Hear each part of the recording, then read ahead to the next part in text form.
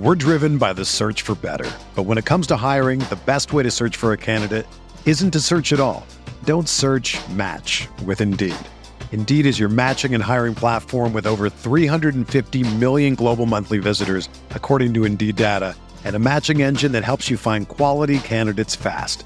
Ditch the busy work. Use Indeed for scheduling, screening, and messaging so you can connect with candidates faster. Leveraging over 140 million qualifications and preferences every day, Indeed's matching engine is constantly learning from your preferences, so the more you use Indeed, the better it gets. Join more than 3.5 million businesses worldwide that use Indeed to hire great talent fast. And listeners of this show will get a $75 sponsored job credit to get your jobs more visibility at Indeed.com/Blue Wire. Just go to Indeed.com/Blue Wire right now and support our show by saying that you heard about Indeed on this podcast. That's Indeed.com/Blue Wire. Terms and conditions apply. Need to hire? You need Indeed.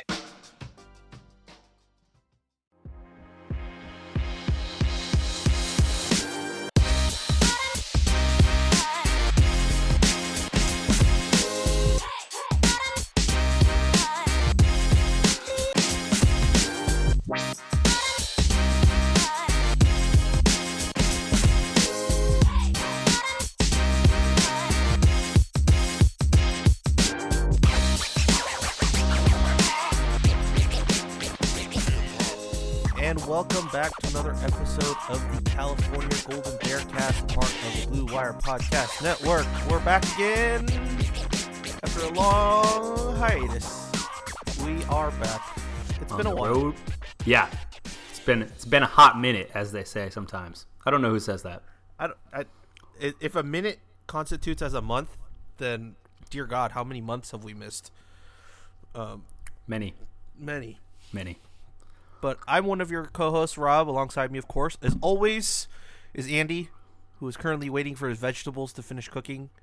Or are they done? Have they not finished? Just gonna expose that to the world? Oh, yeah. The world needs to know why they hear chewing noises coming from Andy's mic. No. We're better than that. We've evolved. No more ice in the microphone. Come on now, Rob. That's uncalled for slander. Oh, man. Well, it appears every time that I take a break or we try to take a break, everything happens. Everything. Mm-hmm. So either we should break more often, if you think it's good news, or we should never break at all. We have to take that gamble. Like, it's like a lottery. We don't know, or it's like we're like playing with stocks. We'll take the break, and something might break. But whether that's good news or bad news, there's no guarantee. GME, baby. GME to the moon. Diamond hands. Hashtag diamond hands. But all right. It's been a month. It's been a full month since you and I have recorded. We have a lot to go through. This is probably going to be a 2-part podcast. But since there's nothing else to do, we just got to start talking, which we've already been doing. But as we head into the intro, some cool tidbits to start off the week. First of all, did you happen to catch the special guest host for Jeopardy last week? Okay, so I didn't actually catch any of it live, and I didn't really watch any on recording either. So, Do you know who it is? Mm-hmm. Yes. How could I not? Peak Jeopardy moment was the. I can't even believe Rodgers said that on air. You gotta admit, I love Aaron Rodgers, but he's a bold guy. I don't know. He was like, when that guy wrote down, "Why did you go for the field goal?" Yeah. And Rodgers is like, "You and me both, buddy." I was like, what? Damn. Not even like, no, like, you get that question to Peyton Manning. He's going to laugh. He's going to tell some joke. He's going to do the coach avoid speak. it. Yeah. And maybe like probably distract him with Omaha, and then move on. Rodgers goes right at it. He's like, nah, yeah, I'm with you. It's like, oh my goodness. That was amazing. that he was like so open to talk about. But then also at the same time, that's Rogers' like character. Like who's gonna tell him like not to say that? He's gonna say what's on his mind. You know, like remember when they drafted Jordan Love? He was like, "I'm pissed." Like that's basically what he said. So, you know, hey, if he wants to say it, I don't think that there's anyone in Green Bay that can tell him otherwise. Especially after the season he had. Yeah, I agree. I mean, I don't know. He definitely doesn't avoid both the persona of like, obviously my mom texted me and said Aaron Rodgers is the best Jeopardy host ever. So he's done an amazing job, but he also doesn't avoid the like grumpy old man characterization. Yeah, Aaron was great. I mean, for me, the last 2 weeks as like watching Jeopardy has been awesome because one, you know, Mr. Ken Jennings, an alum of the same high school that I went to, so I had that, and then of course Aaron Rodgers this past week too. So like for me, it was like, woohoo! Like I get two connections to the Jeopardy hosts in consecutive weeks. Time out. Ken Jennings went to your high school? Ken Jennings is a grad of Solforn High School. No way. Yep, you can look it up on his smartest guy ever. You can look it up on his Wikipedia page. That is pretty cool. That's pretty cool. Yeah. So he went to high school in Korea. Yeah. Damn, it's pretty. That's cool. awesome. Yeah. But that's not the only little fun tidbit that happened. This past week also was the Charity Bowl that happens every year, hosted by. Oh, geez. Wow. How am I forgetting his name? Wow. Chum Billups? Yeah. The Charity Bowl hosted by Spencer Hall, a part of the Shutdown Fullcast. So here's the thing. It's you donate to a cause that they select every year, and you pick what school or what university or what program like you want to donate in the name of, right? So like they keep a tally of like each school and how much each school has pooled from their fan bases in terms of, you know, donations. Cal's never gotten past like a few thousand. Like I think 4,000 to 6,000 was like, you know, the usual. Something happened this year where we started skyrocketing just donations.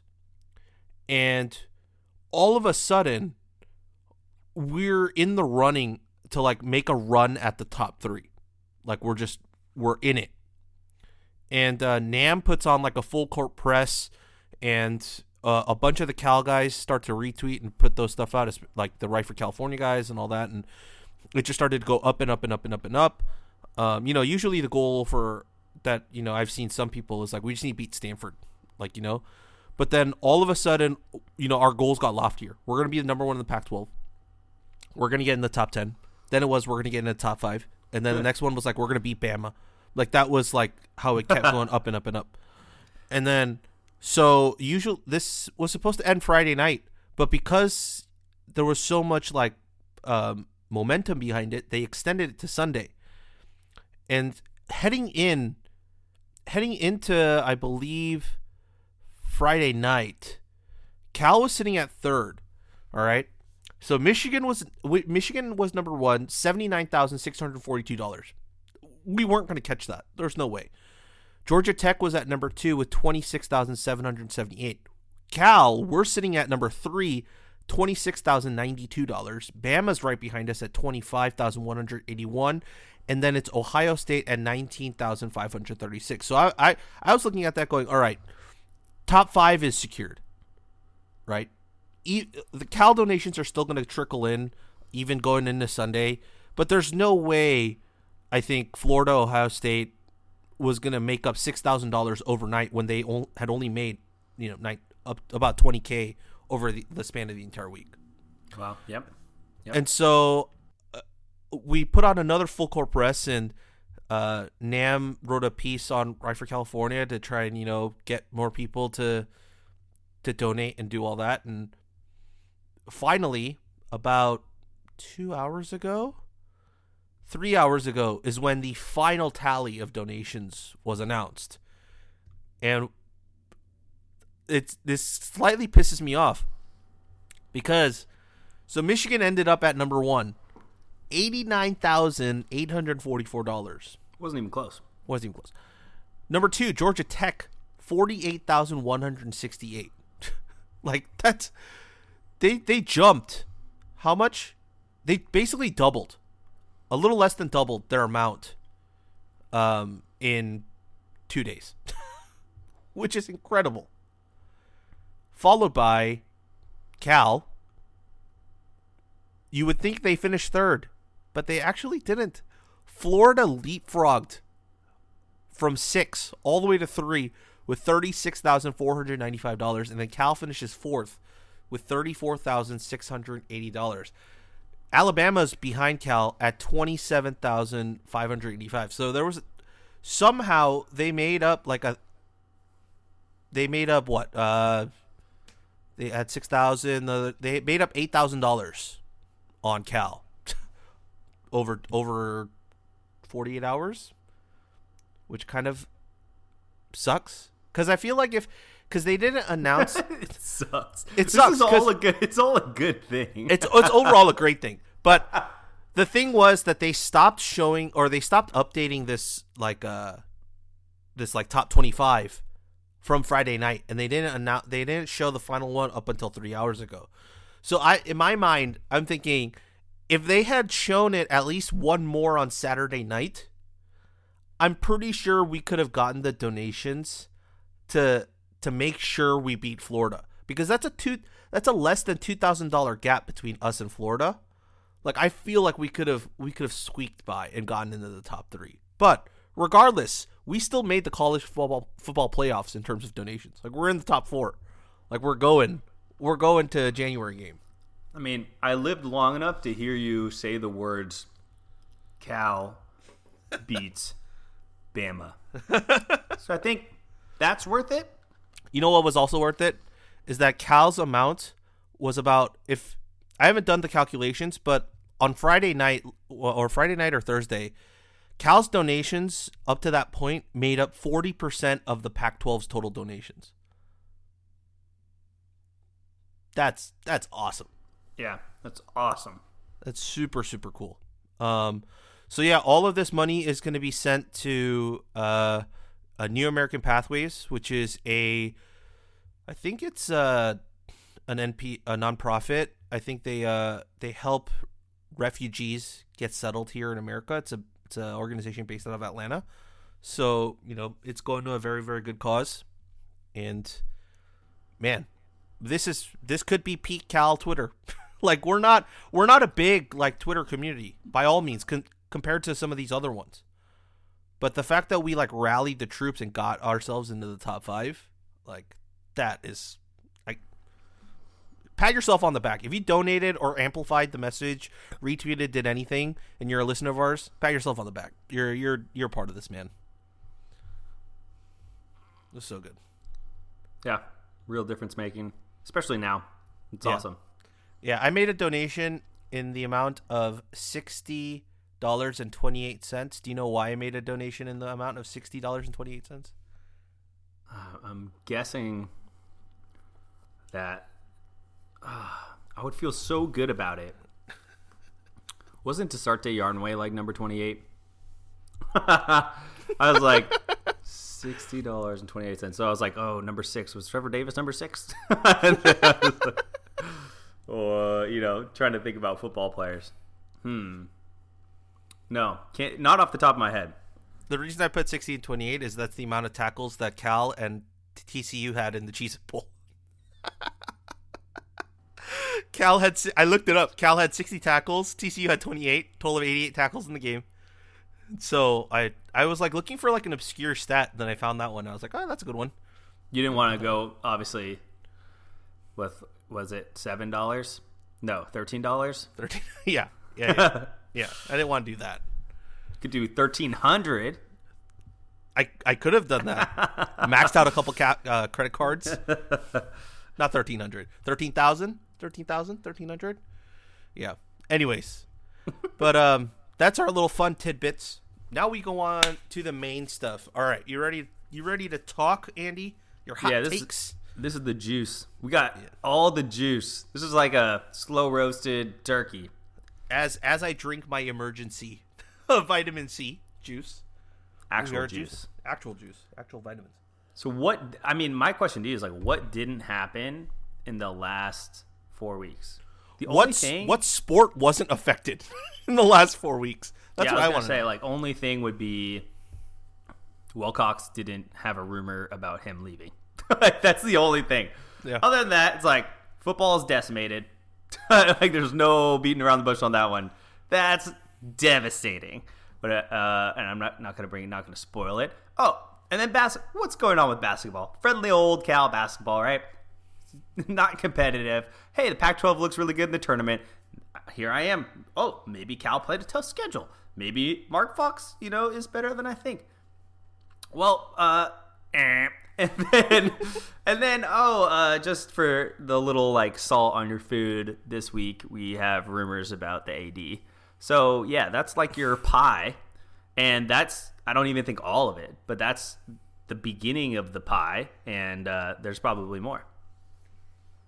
Yeah, the highlight of my last week, like, even as I'm putting the rundown together, I made it towards the end of last week, and I was like, okay, this is a pretty good one. Like, before I had to put in the AD rumors, I was like, okay, there's going to be a lot to talk about.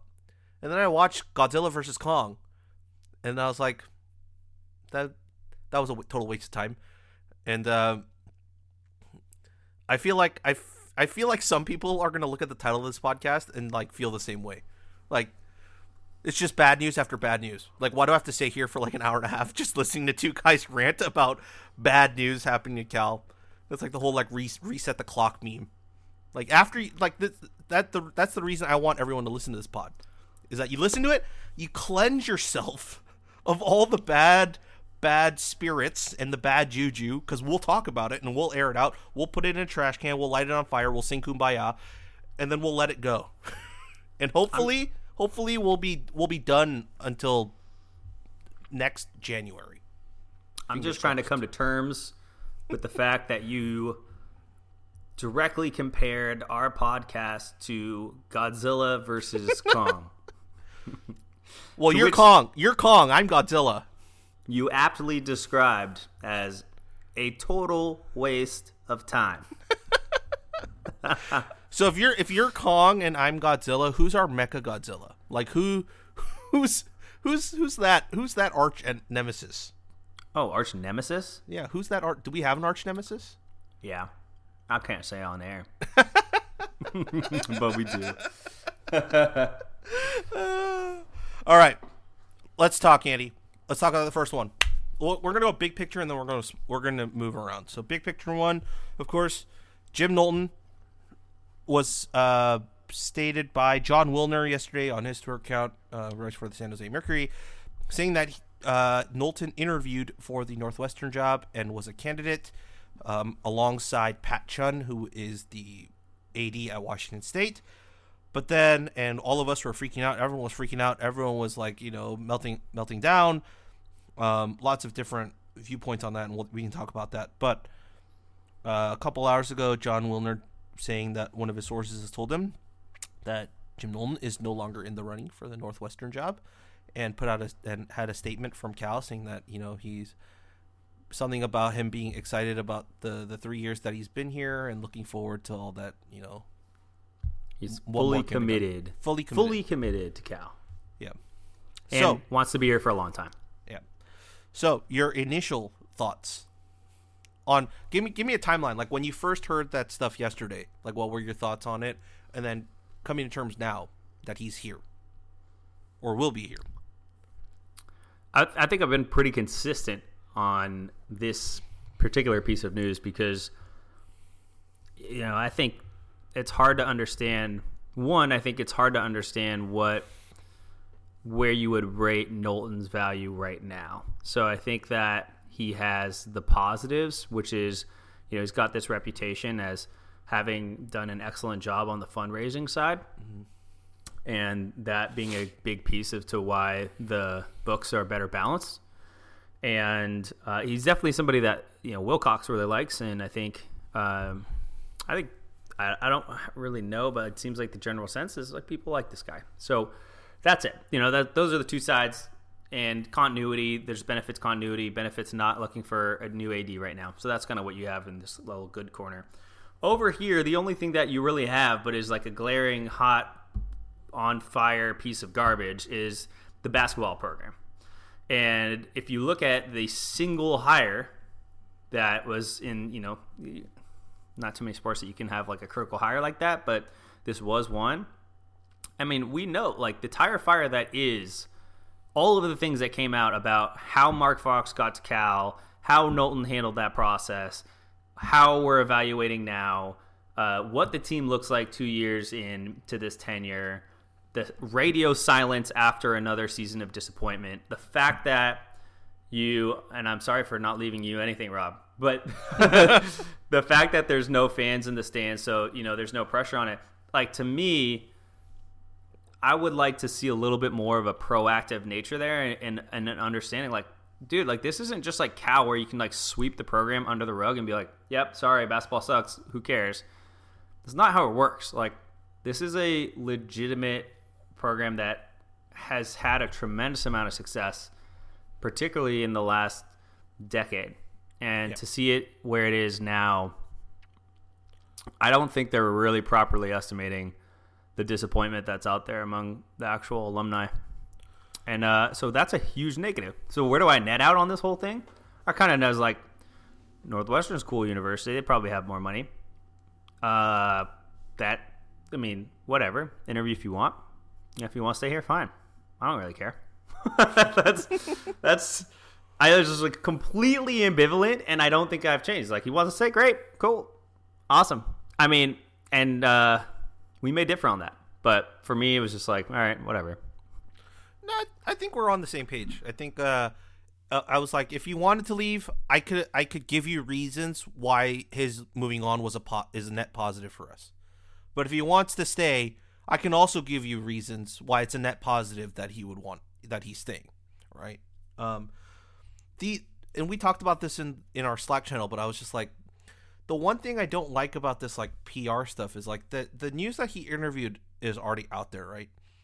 And then like the comment that he gave, or the source gave to Wilner, was like how he's committed here for the long haul and all that.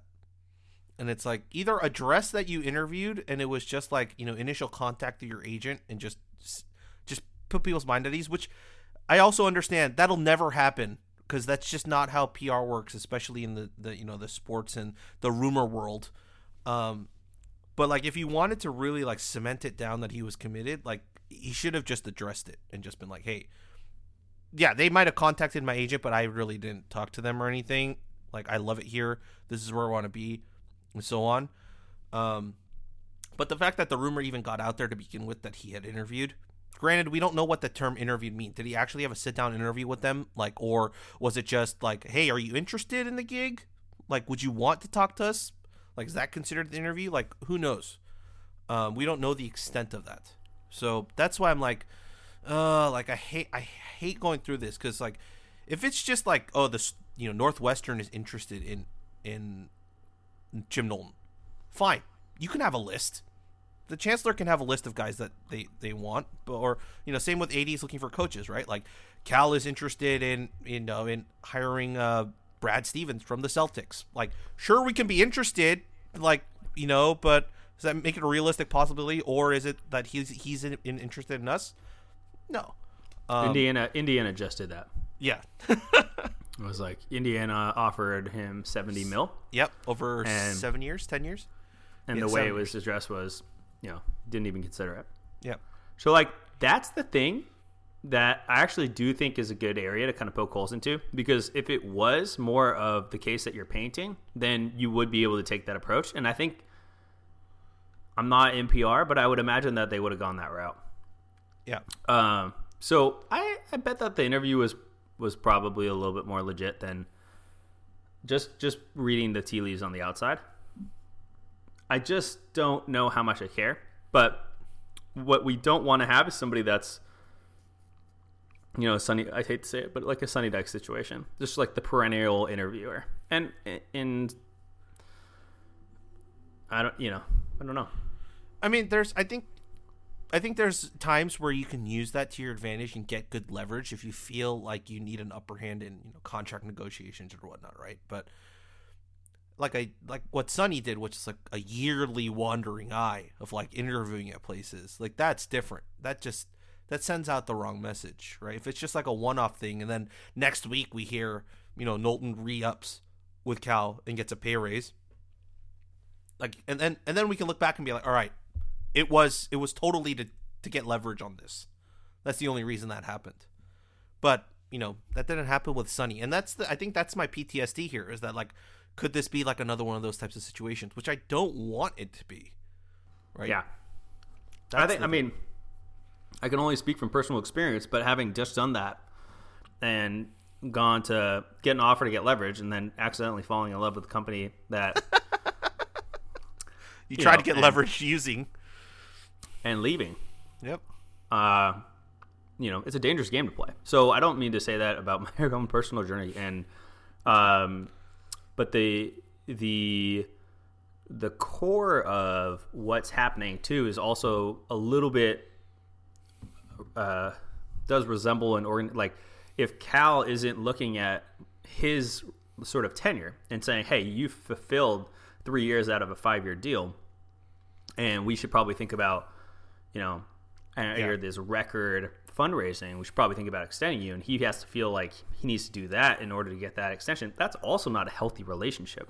Yeah. So no matter what, that's like, even if they came out next week and they're like, we extended, all right, so every time that Nolan feels like his value is there and he has to get paid, he has to go interview for another job, he will inevitably leave. That's not how you take care of people, and the problem is we know that the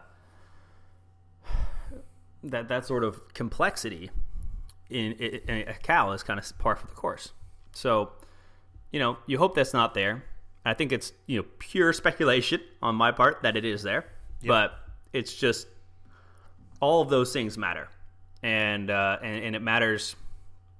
I mean, if you were also like in his position, if you felt uncomfortable with having 2 years left and wanting to make a big move, like pulling out of your first hire, wouldn't you feel way better about making that move if you had 4 years or 5 years left on that deal than if you had 2? And so I also think about the dynamics there. If it's all about trust. So if I feel like I have a lot of trust, then I'm going to be able to make those decisions like, hey, I messed up.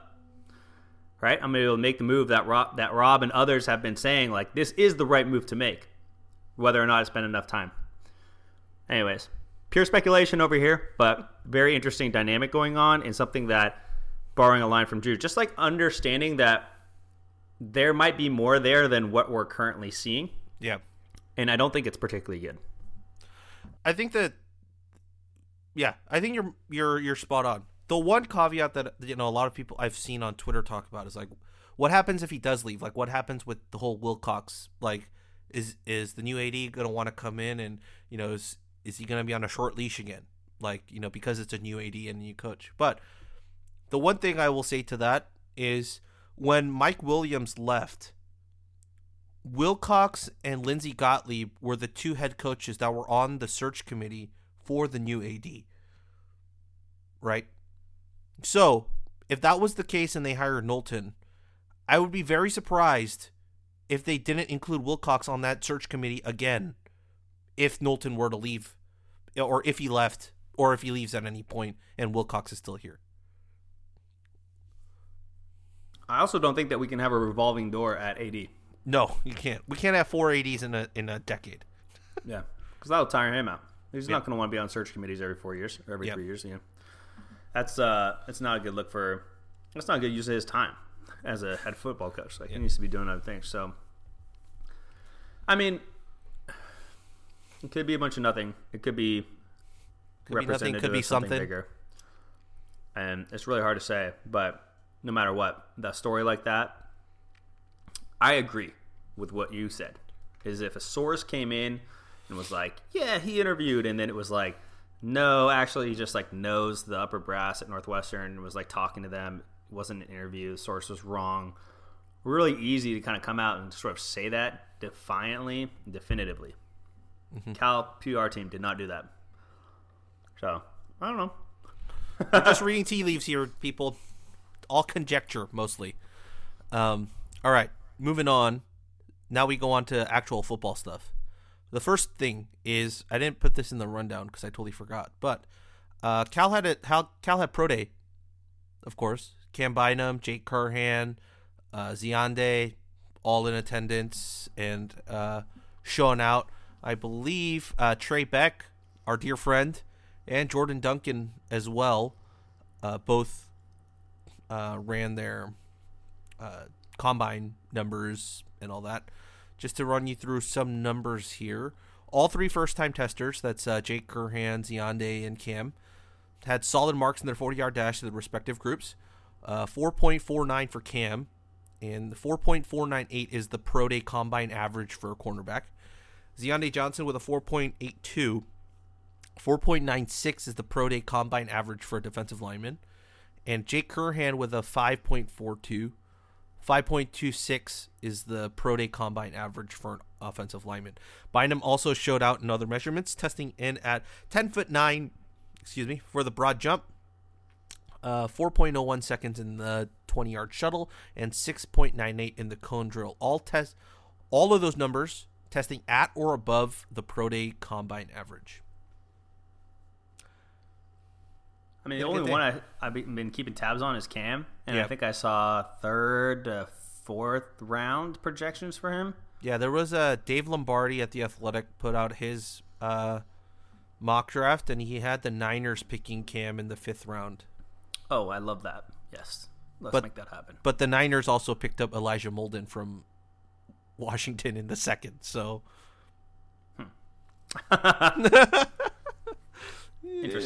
Interesting. Very interesting. Did we go Mac Jones or Justin Fields? Different podcast. So, Oh wait, Jake doesn't project to be in the draft right now. Yeah, I've seen. Yeah, it looks like he's a UDFA, but who knows? Maybe he'll interview well with players. Or anything on Ziande? I haven't seen anything, but I would assume just from his measurables alone, he's worth taking. Someone will take a UDFA on him. Yeah. So it's really Cam. I mean, it's really Cam right now. Yep. It's crazy. We're just not. I mean, we're not putting out. I think this next class, these last two classes, will have more, but we're just not putting out like we used to do in the Tedford era. Yeah. Like in the NFL draft. Well, the thing is too, this COVID year turned everything into whack. Because, like, think about it, right? Like, if we had our regular COVID year, who's going in this draft? That's Cam Good, Coyne, Cam Bynum, Elijah Hicks, all those guys. Like, this is the draft that they're going into. They're not, like, half of those guys, or more than half of those guys, aren't coming back for another year. So yeah, that's a great point. We would have had a lot more this year. Do you think Chase is an NFL prospect? I heard from a secondary person that, like, if Chase could build on that sophomore year he had, right? That, you know, he hurt himself, but the stretch that he was having and how he played when he came back, if he can play like that for a whole season, my secondary person who talked to an NFL scout said that there's no reason to doubt he couldn't play himself into being a top 10 quarterback drafted. Wow. Like, not top 10 overall, but like one of the top 10 QBs. At the position. So at the position. That's still drafted. Top 4 rounds? Yeah. Maybe. That's still drafted. I mean, depending on how deep the class is, right? Like the average quarterback class, there's like 4 to 5 going in the first round now. Yeah.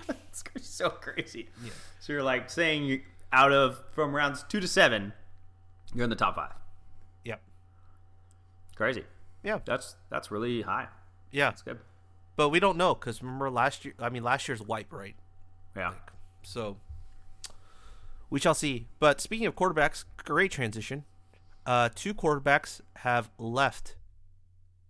We didn't talk about this. Spencer Brash and Jaden Casey both departing and no longer with the program. We only had 3 quarterbacks on the roster, only 2 scholarship quarterbacks on the roster at the spring game. But your thoughts? Well, I'm bummed to see Spencer Brash go. I love Eric Brash. He's awesome. And I know that Spencer, was recruited under Beau Baldwin. And the same thing with Jaden Casey. So, but just, I know Spencer I liked a lot because, he would always be practicing, even in the pandemic. It's like mask on, throwing balls. It's just like that work ethic. That work ethic is amazing. And I just think that that's what you look for. So I was pretty bummed about that one. I thought that he might stay. But, I think he gave it competed. And then once they announced that he wasn't at number 2, I think he bounced. And that's totally fair.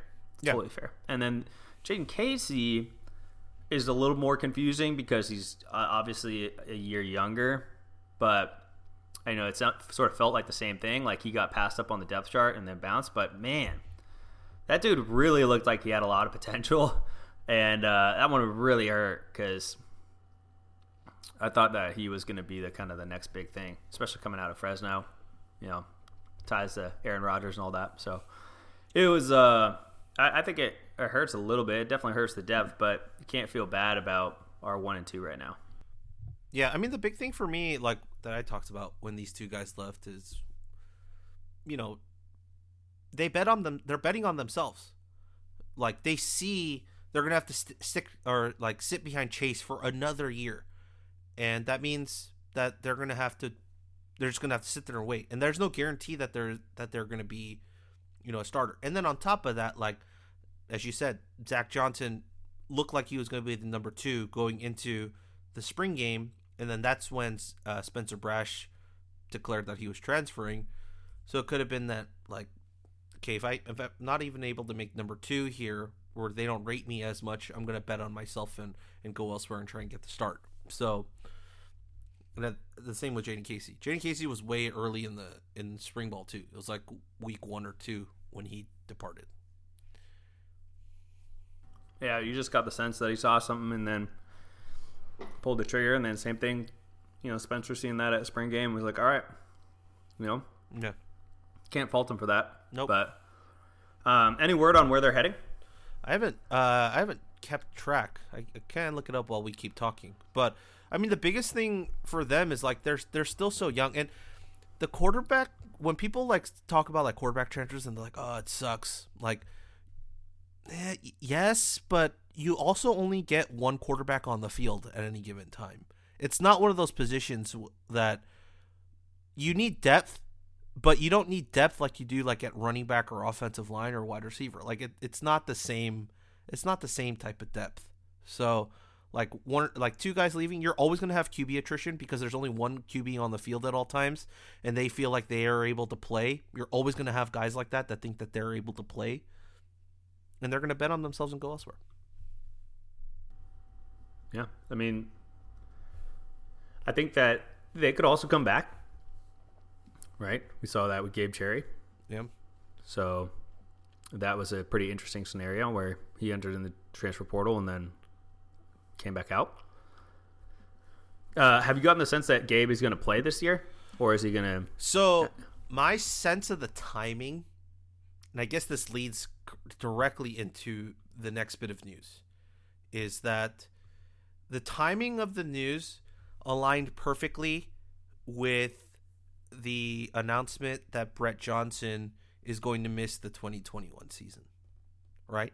Because the Gabe Cherry news came out, I think like a day or 2 before it was announced that Johnson is out for the season. There's no way. I don't think that there's a way that's a coincidence. I think the Brett Johnson stuff may have happened a little bit before Gabe Cherry coming back, and they called up Cherry after that announcement, was like, we need you back. We got to have you. Yeah. So that's wild, because his post was like, I persevered. Yeah. Goodbye. Through some shit. Yeah. Yeah. It was like, this has been hard, but like loves Cal, but like football, damn, like the hardest time of my life. And then it was like, all right, I'm back. I'm like, awesome. I mean, great. Yeah. I mean, that being said, it said he's left the portal and he returned to Cal. Does that mean he's playing football? Like, I don't. That's what I still can't gauge. Like, is he returning to the football team? Is he just no longer pursuing football? Like, is he just coming back? Because he maybe got into a master's program. Like, I don't know. I just don't know, and I guess we'll find out soon enough. But I guess we got to talk about the big news since we're talking about it. Is Brett Johnson is missing the 2021 season. I'm going to read you the official release from Cal Bears. Head coach Justin Wilcox announced Wednesday that defensive lineman Brett Johnson will miss the 2021 season after successful surgery to repair a broken hip sustained in an automobile accident. Johnson is expected to make a full recovery and be eligible for the 2022 campaign. He will have 3 seasons of collegiate eligibility left when he returns in 2022.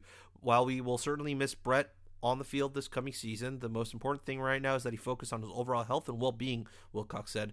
As his teammates and coaches, we will help him through this difficult time. When he is ready to return to the field, we will welcome him with open arms. I appreciate all the support that I have received from family, friends, and teammates and coaches, and so many others since the accident, Johnson said.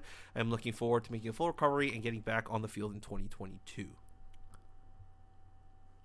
Done. I mean, take the expected wins this year, and I think I knocked 2 off. That's the impact. I really do. Yeah. It's huge. I said in our Slack channel, if every sack, tackle for loss, and play breakup disruption that Brett Johnson would have caused equates to the offense having to score one more touchdown. This sucks. Yeah, sucks. It sucks really, so bad. It really is. It's just, there's a lot. I mean, you can't replace somebody like Brett Johnson. You can't replace the guy you don't have Aldon Smith if Justin Smith is doing, that's right? Yeah, you're right. Is not occupying 1 or 2 O-linemen, right? Yeah. I mean, that's what made Aldon Smith so successful. He hasn't been able to repeat it since. I mean, Aldon Smith's train wreck. We don't have to talk about him. Yeah. But,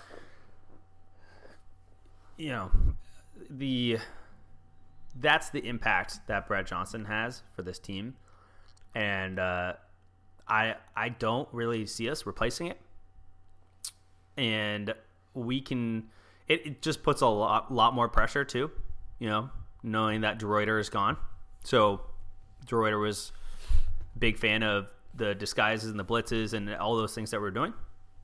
And we're going to see a very interesting progression of defense. I think it'll just be interesting to see because one, we'll answer the question that we talked about before. Is it Wilcox? Is it TDR? Is it Sermon? Who's the one that's really the architect of the defense? But then two is how do you replace that type of player at that position? That was really critical to our success. And can you do it? But what do you think, Rob? I mean, you can't understate how important he is.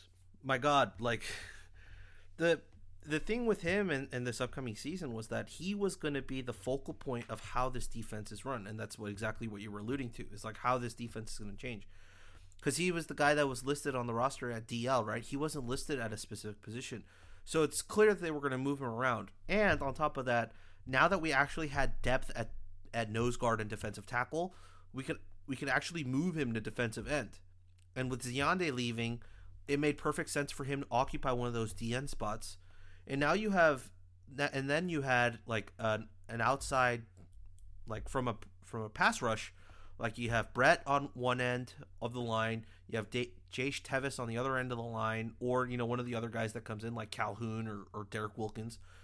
And then at outside linebacker, you have Cam Good, you have Orrin Patu, you have Coin Dang, who's listed at outside linebacker on the roster, at least for now. And then you have your inside linebackers, of course, with Iosefa, Ansalados, Tattersall. And then you have that nose guard rotation that I was just talking about with McKenzie and Maldonado and some of those other guys. There's a couple more. And that would have totally transformed our defense. But now that he's gone, at least for the season, it's all right, how do we emulate his production by committee. If one guy steps up and emulates what they expected of him this year, like that's like a godsend, right? That's divine intervention for us, for someone to step up and us not lose a step. But if we can even get like 0.5 or 0.75 out of one single guy, I'd say that's a success. Like, and I'd be more excited to see 2022. But the reality is we're probably going to have 3 or 4 guys having to try and make up one Brett Johnson. And is that going to be good enough? Like, will we get enough consistency from that? We're driven by the search for better. But when it comes to hiring, the best way to search for a candidate isn't to search at all. Don't search, match with Indeed. Indeed is your matching and hiring platform with over 350 million global monthly visitors, according to Indeed data, and a matching engine that helps you find quality candidates fast. Ditch the busy work. Use Indeed for scheduling, screening, and messaging so you can connect with candidates faster. Leveraging over 140 million qualifications and preferences every day, Indeed's matching engine is constantly learning from your preferences, so the more you use Indeed, the better it gets. Join more than 3.5 million businesses worldwide that use Indeed to hire great talent fast. And listeners of this show will get a $75 sponsored job credit to get your jobs more visibility at Indeed.com/Blue Wire. Just go to Indeed.com/Blue Wire right now and support our show by saying that you heard about Indeed on this podcast. That's Indeed.com/Blue Wire. Terms and conditions apply. Need to hire? You need Indeed. And that's frustrating. Yeah. So who are, like, if you had to pick one or maybe 2 guys that you think could do that, who would it be? That's a good question. I'm going to pull up the roster real quick. But as I bring that up, all right. We look. I mean, let me kind of flip the question to you. Where's the pressure going to be more mounted on? Is it going to be the nose guards, or do you think it's the defensive ends with his loss? I was thinking nose guard. You're thinking nose guard. Okay. Yeah, the interior positions. Well, our nose guard guys are Stanley McKenzie, Ricky Correa, Gunnar Rask, and Aaron Maldonado. I mean, the amount of positive things that came out of, last season was with Stanley McKenzie, right? That was the guy that everyone was talking about, how he looked ready to play.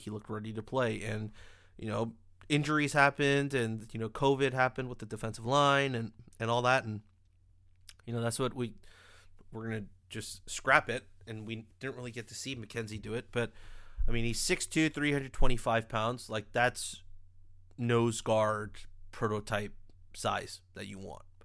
I mean, Ricky Correa, too, 6'4", 350. Like, those are guys that now have the size. Like, to be totally fair, like, Brett did not have defensive tackle size, right? He's 6'5", 300 pounds. Like, he's built more as a pass rush off the edge guy, like just overpowering tackles.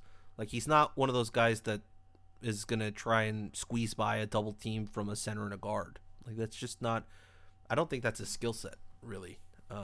So I think now you have a more tradition. You're going to have more of a traditional look. You're going to have a guy that just sits there as a bowling ball and just occupies 2 guys and just eats up space and lets the other guys roam. For me, it's the question of, can someone emulate the sacks, the havoc plays, the tackles for loss, right? That's the only thing I'm worried about. Yep. What about on the outside? Do you think Derek Wilkins can factor into this? I'm not sure about Wilkins, but Calhoun, because Calhoun's the one that's early, right? He's been here through the spring, and he looks the part, right? He looks like a defensive end. I think he still needs, some more time in the weight room and all that, but he has that now over the summer, and he's gotten a head start on the playbook. And I think all of us can agree, Andrew Browning is a pretty damn good coach on the D-line, that I think he's going to bring him up to speed pretty quick. Like, Calhoun's the guy that I would be, like, very, very interested in seeing in fall camp and seeing, has he developed enough where they're able to trust him. At least on, like, not every down, but at least in certain packages. Because if you can get that out of a freshman, and you have Jaden Roberts and J.H. Tevis and Wilkins coming in, and who knows, maybe they'll tap into the transfer market too now that they kind of need it. But yeah, I would expect Calhoun to be a factor big time. That's my dude. I think he's gonna be the dude. So not all hope is lost. Not all hope. Hope is never lost. Hope springs eternal. Always, especially in spring. Particularly in spring. Mm-hmm. Particularly in the spring.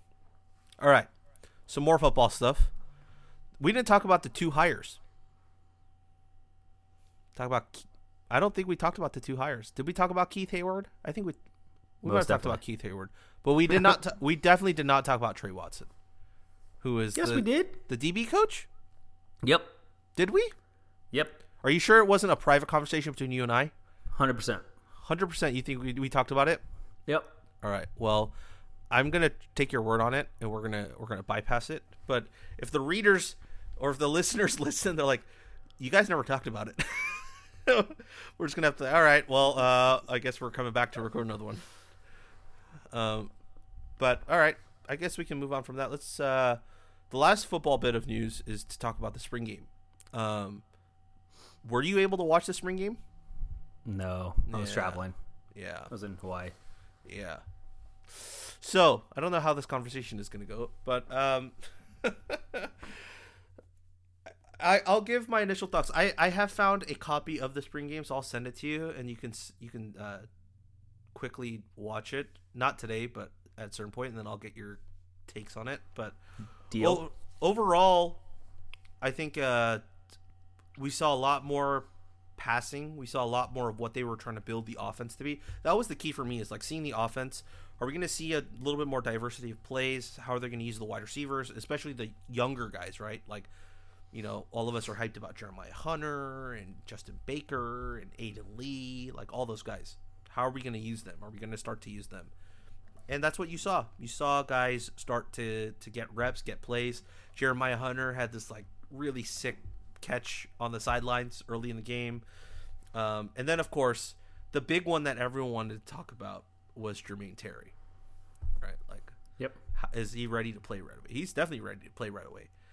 He was dinged up on a drag route, or like it was either a drag route or like a little out into the flat, and the DB came in to tackle him after he caught the pass and went low, which is of course what you're supposed to do. Got a little dinged up. Thankfully, in the photos after, he was on crutches, but no like protective boot or anything like that. So I'm hoping for the best here. Like, otherwise, if there was like an injury that they need to get x-rayed or otherwise, like I think you put that boot or like a brace on your knee like immediately, right? To make sure you don't damage it even further. But I think not having that, just, wearing slides and on crutches, I think it's a small knock. So fingers crossed. Fingers crossed. That was amazing. I think that was dude, the second you said crutches, I was like, oh shit. Yeah. Oh no. Yeah. Oh no. That's not good whatsoever. Yeah. That sounds awful. I don't know if you're supposed to. Are you supposed to go low? That's when you're playing your own team?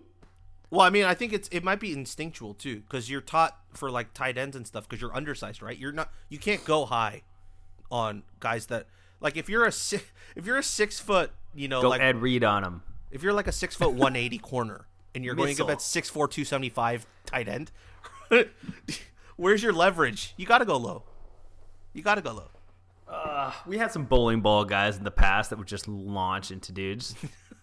Yep. All right. So that's devastating. What other bad news do we have? Offense didn't look good. Shocker. I wouldn't say the offense didn't look good. I think that the offense is definitely evolving. We saw a lot more like play action, and the run game was pretty solid. Like, especially the younger running backs, they looked good. And then we saw a bunch of Zach Johnson at QB2, who I thought made some freshman mistakes, but all in all, like, he made the right reads. Just his throws were a little off. He was getting a little antsy in the pocket at times, but he made the right reads, went to his safety valve at the right times, got the ball to his playmakers, let them go to work. That's exactly what you want from a younger quarterback. Like, not to take the gambles initially, staying calm and knowing where his guys are. But for me, like, the big part was seeing the younger wide receivers. Like, I think all of them performed well. They all looked ready to play. Particularly like guys like Justin and Jeremiah, because Jeremiah, of course, was injured last year, right? But Justin just never saw the field last season, which I was very surprised about, because I think we all just assumed, like, why wouldn't you, if it's a pass year, why wouldn't you at least give him the snaps to get ready, or like to get that experience in? But I mean, I trust the coaching staff in whatever decision they make. But just seeing all those guys, and just the play calling a little bit more pass heavy, a little less run heavy, and going from there. Like, we'll see. This is a good building block. I thought it was a good building block spring game, from my opinion. It's good. Yeah, I heard Chase really played way better than Zach Johnson. Mm-hmm. Yeah, I mean, it's clear he's the QB1. There's no going around it. No doubt. No doubt. All right. I guess I quickly on the defensive end, I think seeing Coyne at outside linebacker, like, that was like mind-blowing. There was like one point where we had like Coyne at outside, Iosefa, Tattersall, and Cam Good on the other end, and I was like, that is amazing. And then seeing Trey Pastor at inside linebacker, like, his frame alone, 6'2", 225, like, he looks like an NFL linebacker, like, just size-wise. So I'm very interested to see how much, like, they had to have seen something extensive in order to move a potential starter at defensive back into a brand new position. And, like, they're going to have to want to use him right away, right? Otherwise, why would you move a guy like that unless you're like, all right, he's not only going to provide depth, but he's going to be a guy that pushes to be in the two deep, like, right away. He looked like it, and, like, I'm just looking at all the inside linebackers, and I'm like, this is probably the most athletic group we've had in quite a few years, right? And all of those guys were, like, rated guys. I think that's the big part for me. It's like, we've talked about this with the offensive line for years, right? It's like, we don't want to talk about stars being in recruiting ratings being like the judgment of it all, but the stars set the foundation of how far your potential goes. And looking at, like, some of these groups now, like the O-line has that now, where it's not just like 2-star guys or walk-ons, that are a lot of the rotation guys. It's 3-star, 4-star guys that are just, like, cemented into that 2-deep rotation. You see that now with the inside linebackers. You see a lot of the 3-star, 4-star guys that are in there now, and you already have that foundation set. And now it's gonna look better. They're gonna look stronger, faster, more instinctive, because they have the natural athletic ability already. So that's the group. That's the group I would say to watch for when you rewatch the spring game. But yeah, that's it for the spring game. And I think that's it for football. That is all of the football talk. Man. Woo. Good. Woo. Good. Good. All right. Basketball talk. Shoot me now. Matt Bradley is transferring to San Diego State. He announced that. I think he announced the San Diego State move a couple of weeks ago. So he's gone. That means we have an open scholarship spot, and we have been linked to a point guard from DePaul, who was the backup to Charlie Moore. Charlie Moore also is in the transfer portal as well. So again, his fourth. That dude's transferred so many times. Yeah, Charlie, why, dude? You could have just stayed here. Charlie transferred to Kansas. Transferred to DePaul. Yeah, this will be his fourth school. I mean, since we're on that transfer portal topic, like, Darius McNeil has transferred from SMU. I think he's at UTSA now. And then who else transferred? Someone else transferred.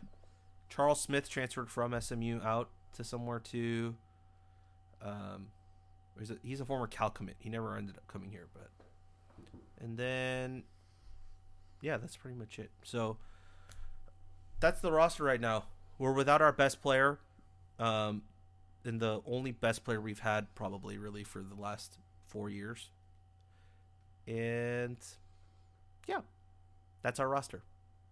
From your perspective, like I just need your take. You know my feelings on this.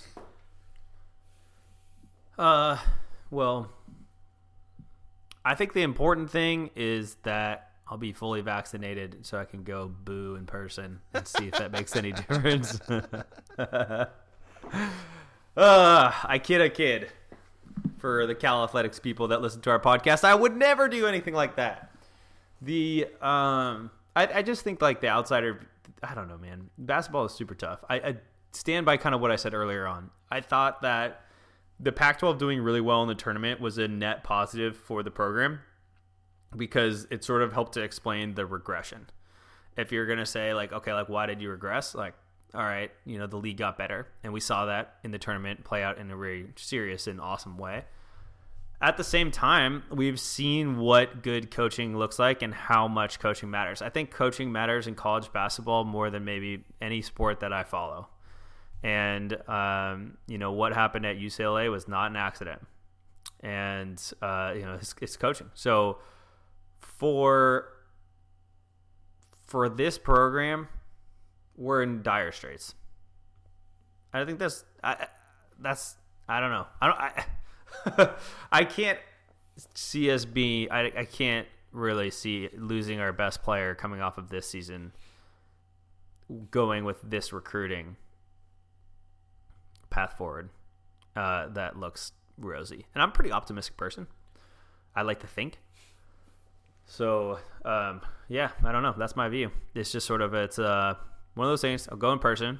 It always helps to go in person. Always helps.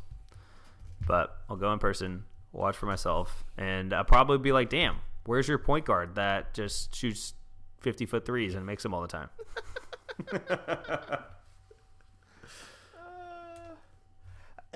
So here's my thing, right? Is, like we talked about this extensively, but you've always mentioned like, hey, you know what? If this year we actually had people in the stands and they saw the ticket numbers declining and they saw like, people not coming to games anymore, like maybe that would have forced them to pull the trigger on, moving on from Fox.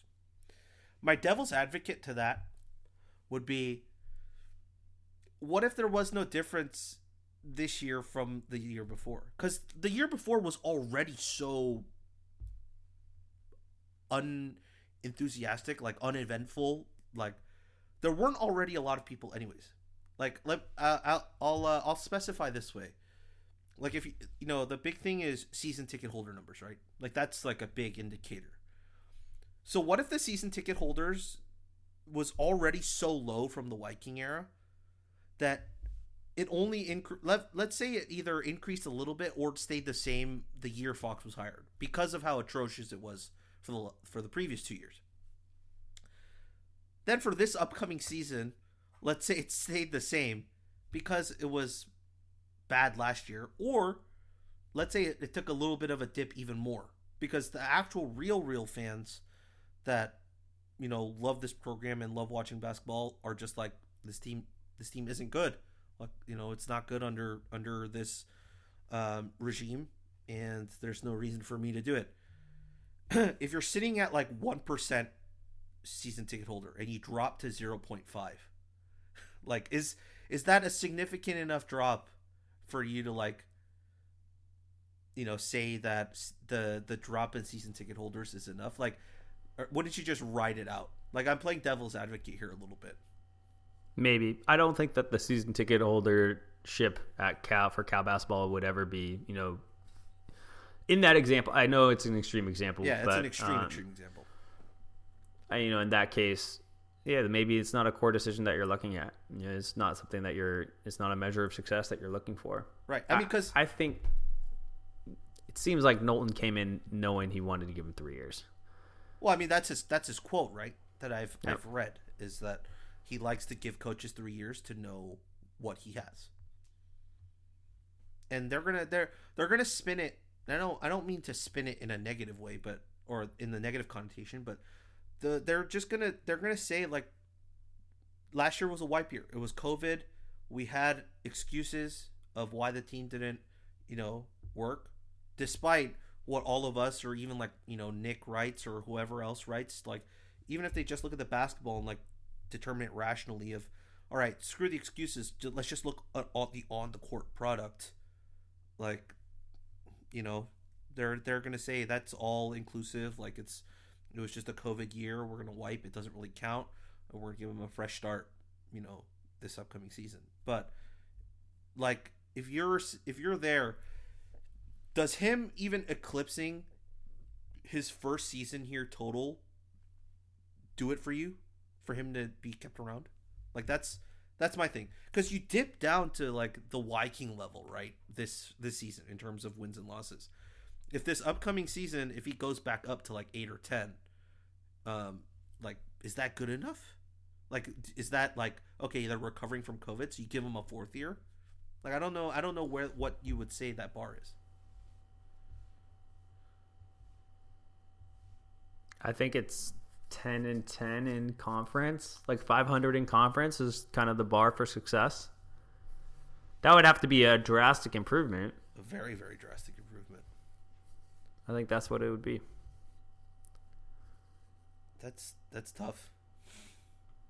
Because they went, let's see. In 18-19, which was his first year, they went 3-15 in conference. And then last season, 19-20, 19-20 was his first year. The previous year was Viking. That was Viking. Yeah, 19-20 in conference, they went 7-11. Right. And this past season, they went 3-17. So, oh my God! So you're 3-17. Yes. So you're expecting them to You can't take 3-17 and be like the Pac-12 was good that year. Just disproves my argument. Oof, that's brutal. Yeah, so that's why I'm like, so I guess you give them 3 years, but even if it's still bad, like, because the 3 year after the 3 year mark is where you come to a crossroads, right? In terms of, do you give him an extension or do you fire him? Because why would he be recruiting like 2 years down the road if he knows he might be let go like after his contract's done, right? Because the final year, the 5th year, if he doesn't get a contract extension by then, like, or before the start of the 5th season, he's a lame duck coach, right? You know that. But so like that transition year between 3 and 4 is like where it's huge. You can give him another 3-year deal. I don't know. I don't know what the benchmarking is to like say he was a successful coach or he improved or if he didn't improve.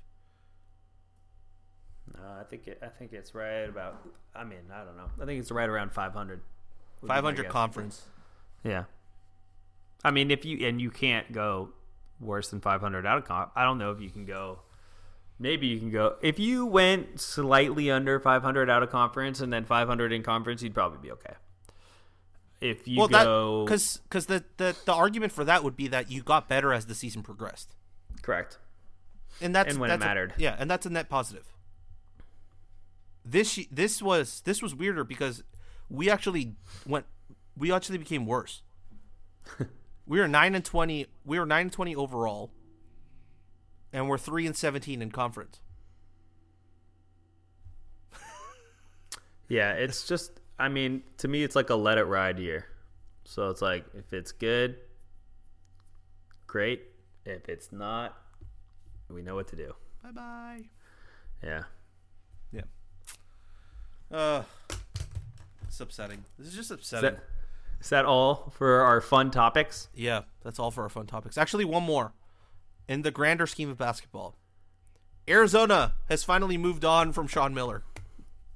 Finally. Finally. What a lucky guy. 12 years, 5 Pac-12 championships, 7 NCAA tournaments, 3 Elite 8 runs, and they finally self-imposed a postseason ban starting this year after they were hit with multiple Class 1 Level 1 violations, and they finally move on from Sean Miller. One of the most infamous cheaters in the sports history. How did he have a job? It was like crazy. We were talking the other day about this, and I was like, I can't believe he gets to kind of ride off in the sunset with, this way. I mean, it really is like one of those things. Yeah, he got let go, but it's like not when all of the scandal hit. It's like his image is way better than it should be. Way better. They did a real good job taking the PR hit for him. But yeah, good riddance. Good riddance. Goodbye. And I think they have hired Gonzaga assistant Tommy Floyd to be their new head coach. So they actually got a good one, in my opinion, which sucks. They got another good coach back to back, at least basketball wise. Anyways, let's check the Twitterverse, shall we, to see if we have gotten any questions for us before we wrap this thing up. And we move to our notifications. We got a couple questions. Sid, of course, our dear listener friend, asks, now that Brett Johnson is out for the season, who do you see taking his place? I think we talked about that. Aspiring CPA asks, thoughts on Knowlton interviewing for the Northwestern position? We talked about that. John Clemens on Twitter asks, is Wilcox capable of having an aggressive offensive game plan, or do you think he puts limits on the OC? Actually a good question. What do you think? Yeah. The old Sonny Dykian question of, does the Sonny Dykes offense negatively impact the defense, or does a Wilcox defense negatively impact the offense? I think that Wilcox brought in somebody like Musgrave and brought in somebody like Beau Baldwin not to put a lid on what they want to do offensively. The only area where I think you might see some of that is you get the sense that he wants to run a Wisconsin-style offense. That is, big guys up front, can run really effectively, and leans into the tight end. That's my sense. But then has dynamics of the more modern game. So as to putting a lid, I don't think so. I think there's some situations where maybe the call is more conservative than perhaps the offensive coordinator would want, but that's business. At the end of the day, if you were running a company and you hired somebody for your marketing department, would you let them do everything that they wanted to do? Or would you let them do 90% of what they wanted to do, but then still be concerned about a couple things that might seem off-brand? So there I go with my business analogies, but I don't know, Rob. I'll pass it over to you. I ultimately don't think it's as big as people perceive it to be. It's certainly not as big as when we looked at Dykes and the impact that the Dykes offense had on a defense. And I think that you can see that play out in the air raid, in the versions of the air raid that now exist pretty predominantly across college football, and the fact that the Big 12 doesn't really play any defense anymore. But over to you. What do you think? I think you're mostly right. I think for me, the benchmark for that question would be this upcoming season. I know we said that last year too, but last year was so much of a push because of COVID and them not being able to practice properly and install the offense and all that. But they got a dummy season in last year to slowly install the offense. And I still stand by my tinfoil hat, theory that they withheld most of the playbook after the debacle, which was the first week of that season of you're playing UCLA and you have a 48-hour turnaround. I think they packed it in then and was just you know what? There's no reason to showcase it any of our wider playbook, because this season doesn't really even count. Our games might be canceled anyway. So why do we if we end up playing just one game this season, why would we showcase all of our best offense in a single game that we play? So that's my tinfoil hat theory on why last season was so conservative. So that being said, I think this season if everyone is healthy, like if Chase is healthy for the entire season, all the offensive weapons are healthy for the entire season, like we don't have any of those like, COVID reasons and half our offensive line is missing and all that stuff. I think this is the year where you'll see like them just go, hey, Bill, take it away, and we've gone and talked to Wilcox about like the football 101 class that we had, and one of the things he talked about was like he's a big like overarching game manager. So like he would tell Beau Baldwin like, hey, if we make it on first down here, like, or if we get to fourth down on this and we can't convert, like let's just go for it. Like he does those like big planning things. He doesn't really I don't think he really tells the offensive coordinator like, yeah, let's just keep running for this play or this drive. Like let's not pass. I don't think he's that micromanagey. So yeah, all in all, I think this season is the big benchmark for that offense. If you see any sort of expansive offensive playbook that we've ever seen with everyone healthy, I think that's the key sign that there were other extenuating circumstances that led to the playbooks being so small. I mean, everyone talks about like that Cheez-It Bowl year, and all of us are like, we found out that Chase like had a broken shoulder, like Patrick Laird told us like after the season, like he couldn't throw very far. And then we had like Brandon McElwain, who like pretty much looked like he was dealing with yips, like he just like was afraid to throw. Like there was just so many different things that happened, and like we could actually point to reasons. I think this season, barring injury, like we can actually point to the coaching staff and be like, all right, they're actually being conservative instead of just opening it up. If it goes out that way. Agreed. Well said. Yeah. That's it. We don't have any more questions. But as we finish out, of course, we always have time for our victory cannon. All right. You got anything for the victory cannon this week?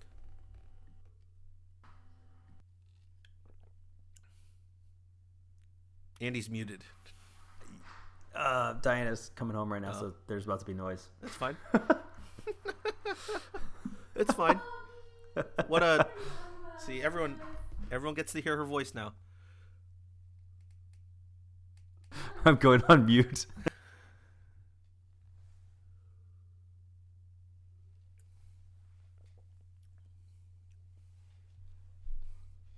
I'm assuming you can edit this part. Yeah. All right. Busser is drinking water super loud. Okay. 3, 2, 1. Victory cannon. This will be another mindfulness kind of. Well, first thing. Let's talk about what we talked about the other day. The Zelda game, apparently on Nintendo Switch, is supposed to be so life-changing that it's a lesson in mindfulness, and that's amazing. So that's a really good plug. I don't have a Switch, but I was close to getting one because of that. I was like, oh, it sounds amazing. But when you get the vaccine, you just come over and play it, and then you'll be like, all right, this is worth getting, or this isn't worth getting. That's how that is a real thought that I had. Yeah. The privileged life. I'm the Blockbuster of Andy's video game life. The thing that I wanted to address today was I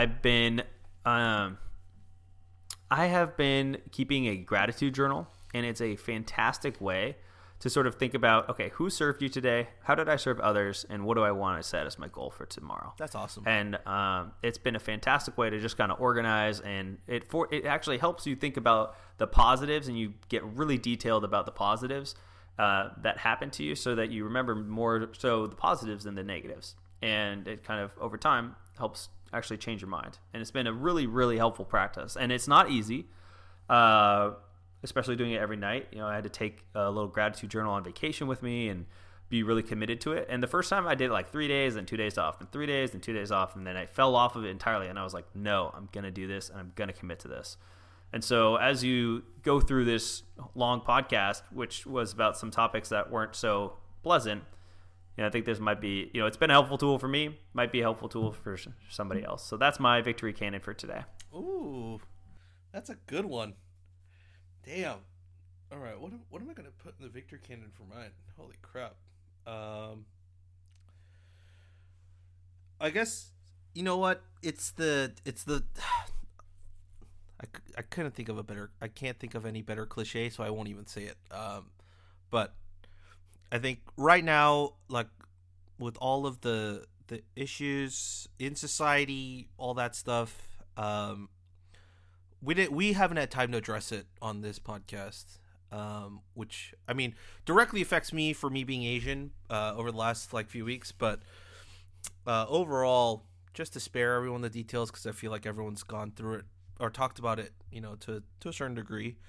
I think I'm gonna spotlight some Asian American businesses in the Bay Area. If you're around here that you want to support, of course, the first one, of course, is one of our dear friends, runs a beer company called Tokyo Beer. You can order it online and get it in multiple stores across the Bay Area.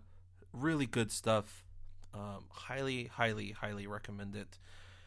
If you want a little bit more of if you want to associate or get to know me a little bit more, I think the big movie right now is Minari, which is all over. It's she's Yoon Ye-jung, who is the grandma in the role, is sweeping basically all the awards for Best Supporting Actress. I think the Oscars is the only thing she has left, so fingers crossed that she gets it. Fun story is that she's actually the aunt of one of my friends from high school, so we actually saw her a lot growing up, and then to see her up in the Oscars, it's mind blowing, crazy. Yeah. And then the last, I'm gonna plug a little food place. Andy, you and I we're gonna go soon because both of us will be vaccinated soon. So yeah, get your vaxes. But anyways, one of my favorite burger joints in South San Francisco is called The Hidden Spot. Wagyu burgers, crazy good toppings, and then they have these really, really good sweet and spicy chicken wings. They call them the MVP wings. Freaking awesome. Sandwiches are off the charts too, but it's in South San Francisco, so I can't always get it. Fun part, they just made a location in Emeryville. Wow.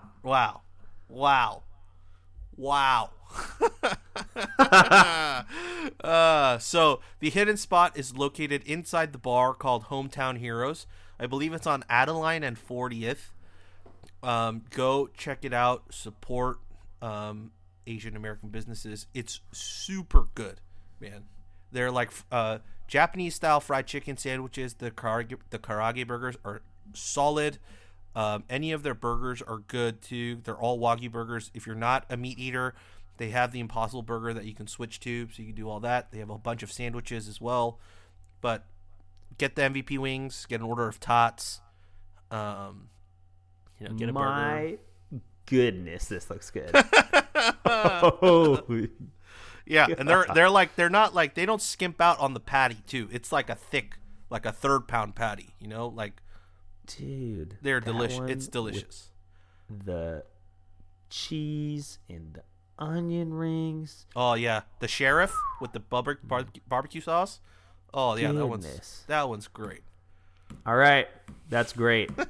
Fully support that. Yeah, we've been on a very intentional journey. So we got when we were down in Southern California, we went to an actual masseuse and talked to them and about their experience, and they talked about it being really hard, so we tipped her super well. And then as we've been back here, just going to as many Asian owned businesses as possible. We went to Tokyo Fish Market. Love that place.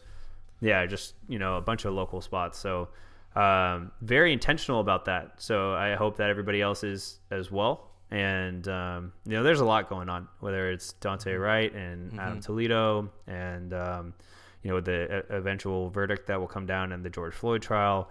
It's just there's a lot, and I know like a tendency is to run away from it, but now is not the time to do that. It's the time to lean in. It's time to stay active. It's time to read. It's time to be an ally, whether it be with our Asian brothers and sisters or whether it be with our Black and brown brothers and sisters. It's super important, and it's kind of on us as me as a white male, and speaking more broadly, like it's on us to make this change, and we have to be advocates and allies and be out in the streets, and but not just there, like donating and being vocal. And trust me, like it's hard, but every night I go to bed, I read the new Jim Crow and just try and continue to educate myself. Yep. And I think like that's what I hope that everybody else is doing, because we need it.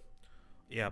I mean, just to piggyback off of that, I think the last thing I would say is don't ever lose the willingness to learn, especially regarding these types of topics. I think that's the big thing, is that if you're always willing to learn, there's always something else to learn, right? And that's where you're going to get your most growth. So I've learned a lot. I know Andy's learned a lot. I know a bunch of other people that have learned a lot over the last 12 months, I'd say. I'd say the last 12 months have been pretty key. So, yeah, always pursue and teaching yourself and growing, and just having that heart of sympathy and empathy and learning. Yeah, that's what makes us human. And also, hopefully, that's all for all the Cal fans. We need a cannon. Yeah, we need a cannon sound. Maybe I'll go download a cannon sound. Yeah. Sound. All right, I'm gonna go look the cannon sound. But anyways, that wraps it up for us on the Golden Bearcast. You can find me at Rob11HWANG. You can find Andy at Andy J Beast Mode. Now public again. Oh yeah. You can find us on Twitter at Golden Bearcast. You can find all our written stuff at RifleCalifornia.com. And that's it. We're a part of the Blue Wire Podcast Network. And as always, go Bears. Go Bears.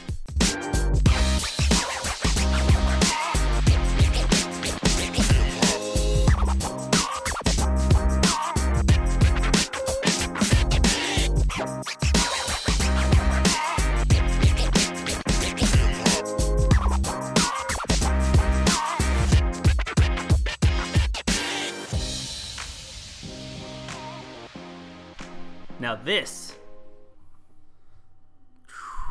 that looks better. that looks a lot better. So hot. All right. Thank you. All right, we circle back, and we return with Andy's vegetables in tow. What? You're not good. You're not. No, you got to cut right before I say it. Now I have to go get my vegetables. All right, here we go. Can't say. All right. This is going to go outtakes. When you make decisions for your company, you look for the no-brainers. And if you have a lot of mailing to do, Stamps.com is the ultimate no-brainer. Mail checks, invoices, documents, and everything you need to keep your business running. Get rates up to 89% off USPS and UPS. And with the mobile app, you can take care of mailing on the go. Make the same no-brainer decisions as over 1 million other businesses with Stamps.com. Sign up at Stamps.com with code PROGRAM for a special offer. That's Stamps.com, code PROGRAM.